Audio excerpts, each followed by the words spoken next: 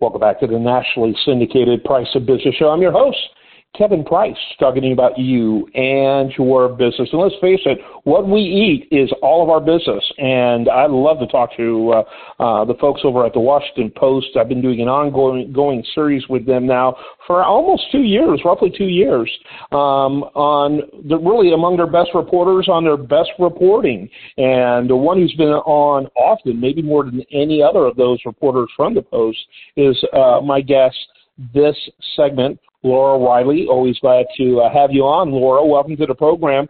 Washington Post is a phenomenal paper. I'm kind of lean right of center. The Post is probably left of center. I believe that. I don't agree with often much of what it says. But what I like is that it's factually honest, and it's incredibly thorough, and it has a breadth and depth that is very difficult to find elsewhere. And I believe unless you like being in an echo chamber, and unless you like to drive yourself insane by thinking you're the only person that's correct, it's important to read smart journalism that you might disagree with. I think regardless of your worldview, people should be reading the Washington Post. Laura, welcome to the program. Thanks, Kevin. Thanks for having me back. Yeah, and you have an interesting beat. It's business, but it also it's the, if I recall correctly, it's described as the business of food. Everybody thinks it's a fake job. I think I might be the only person who has it. Yeah, so I cover kind of the food industry. The breadth I mentioned. Yeah. Yeah, and you do a great job, and you've had some phenomenally, I never even heard of elsewhere stories. That's, again, what's something you get from the Post, the New York Times, the Wall Street Journal. They're among the only real so-called newspapers of record out there, so absolutely.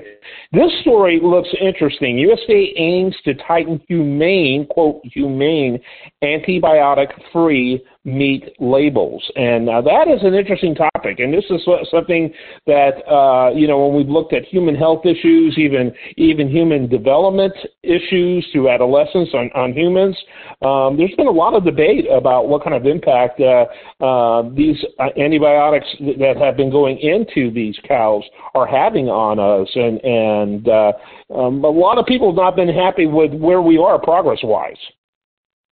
Absolutely. Well, this is really more about consumer fraud.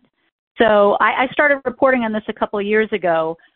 There was a Science magazine piece and a couple other significant studies that showed that a lot of the meat that gets sold at retail as antibiotic-free or humanely raised or, sustainably raised, whatever, there are all these different labels now for these things. But that, in fact, a lot of the meat that is advertised and that people pay a huge premium for is conventional and has kind of thwarted the system and is basically the same as the conventional stuff down the aisle that you're paying half as much for. And so this represents the USDA basically saying, we've got a significant problem here and we have to tighten this up. Now, so this is happening. What is the consequences if they're caught? Now, forget about changes in the law. Yeah, there are very few consequences. So, and it's honestly, it's an honor system right now. So if you are raising beef and you're saying, oh, we're doing everything right, we're giving them access to pasture, they've never, ever had antibiotics, we'll sign this affidavit.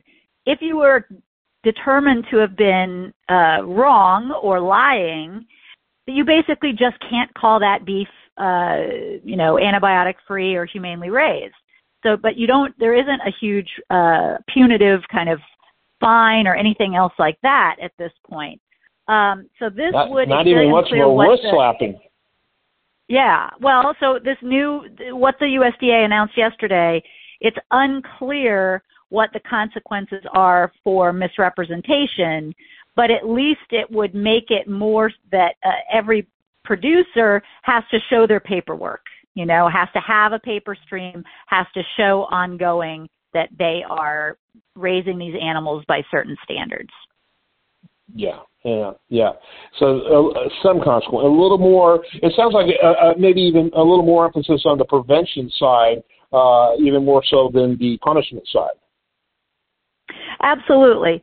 I mean, really, I think that most consumers, if you care about this stuff, if you care about, consuming animals that have lived at least a decent life until that one horrible day, you just want reassurance that you're getting what you pay for and that you're supporting farmers and ranchers that you believe in, that you believe are doing the right thing. So this will ostensibly make it a little bit clearer when you as a consumer are in the grocery store looking at these labels, what precisely these things mean.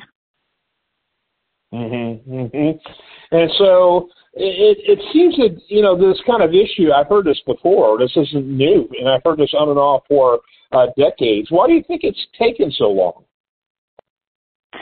Well, it requires a lot of oversight. I mean, in a perfect world, there would be inspectors that do impromptu, unannounced visits on ranches and that are looking for transgressions or looking for antibiotic use or looking for animals that are in a more of like a confinement feedlot situation and not out on open pasture. But that requires manpower and money, and there isn't allocated funds for this level of inspection. And so that's why it's always been kind of an honor system. Yes. Yeah, and, laws without enforcement, are kind of a mockery on the laws, aren't they? I guess they have to be in a position to enforce if they want to do it with credibility. Yeah, and the food system, by and large, I mean, there are all kinds of opportunities right now for greenwashing, for, claiming things are organic or sustainably raised or whatever, because you can't look at a product, whether that's a tomato or a steak, you can't look at them and determine the veracity of any of these claims. So you really do need a watchdog like the USDA to parachute in occasionally and just keep people honest. Yeah. So what has been the response from the industry? I haven't gotten a ton of response yet. Basically, the Meat Institute and the beef industry kind of said, well, it remains to be seen how onerous this will be moving forward. We need the details of what the USDA intends to do. I did talk to some people that said, well, we're already seeing very steep meat inflation, and this will make it even higher. If you aim to buy antibiotic-free, humanely raised meat, it will just get that much more expensive to make producers jump through extra hoops to do paperwork or show their actual practices. Definitely sounds like there's validity to that, right? I mean, that's just adding layers of extra cost. None of this happens in a vacuum. Absolutely. I mean, but we are seeing kind of a tidal shift. I mean, the state of California has the new Title 12 that's about pork imported into the state can't have been in a gestation crate, one of those tight crates where the mother pig is, giving birth to the babies. And we're starting to see movement in a lot of states and just kind of a shift in consumer sentiment about, maybe we should eat less meat that we can feel better about in terms of how it's raised. I mean, obviously you have to have enough, money in your wallet to make these kinds of considerations. So it's kind of the purview of the affluent to be moral in this particular way. But there seems to be a lot more movement in that direction. Now, whenever this kind of thing happens, you've got the people who have been pushing for it. And a lot of these organizations make a living off of pushing for change. That's why they're very difficult to satisfy, when you think about it. What has been the response by the watchdogs? Are the watchdogs happy with the progress? What are they saying should have been done that wasn't done? Talk a little bit about that. Well, they all say this is a good first step. Let's see how they do. I talked to the people at Nyman Ranch, which is a very kind of progressive, humanely raised. They do beef and pork. And they said, this is a great first step. It helps because the people who've been doing it right, who've been honest all this time, are at an economic disadvantage. If you're cheating, if you're raising animals conventionally, saying that you're doing something more, humane, you can command a very significant premium price for that meat. It just really disadvantages the guys who are doing everything right. Right. Yeah, which I would imagine those are few and far between anyway. Interesting, and I'm sure this is going to be the first step. Again, this is the problem a little bit by watchdogs. Watchdogs make a living off of being watchdogs. So in order to stay in business, it sounds cynical, but I've seen it too often over the years. They've got to have some reason to stay in business. So I'm sure they'll be coming out with, what more specific changes they're going to be seeing. We'll probably see a lot more of that, don't you think? Sure, and there's a long way to go. I mean, we've got a lot of animals that we eat, and if there were a little more scrutiny about how they're raised, I think that they would live better lives, and perhaps we would be more thoughtful in how we spend our money on food. Yeah, I think so. I agree with that. Final thoughts as we wrap it up. I'm sorry, what? Say that again? I'd love to get your final thoughts as we wrap it up, a takeaway, if you will, for the listener. Well, I think that this is an example of the USDA taking on some of the blame. They've kind of put their head in the sand for the past bunch of years and said, we can't do this, it's too hard.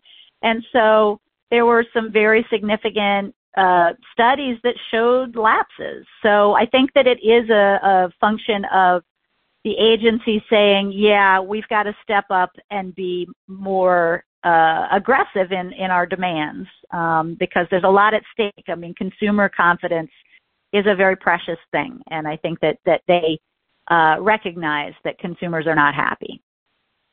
Yeah, I think you're right. Thanks as always for being with us. Always look forward to having you on.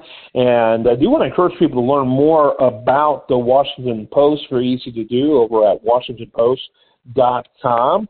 And our guest, again, is Reiley. Always love having you on. Thanks for being with us. Yeah, thanks. Great to be with you. Take care. And I will mention, we will, of course, have a link over to the Washington Post from priceofbusiness.com, as well as to your interview with us today for those who check out our archive. I am Kevin Price. This is The Price of Business.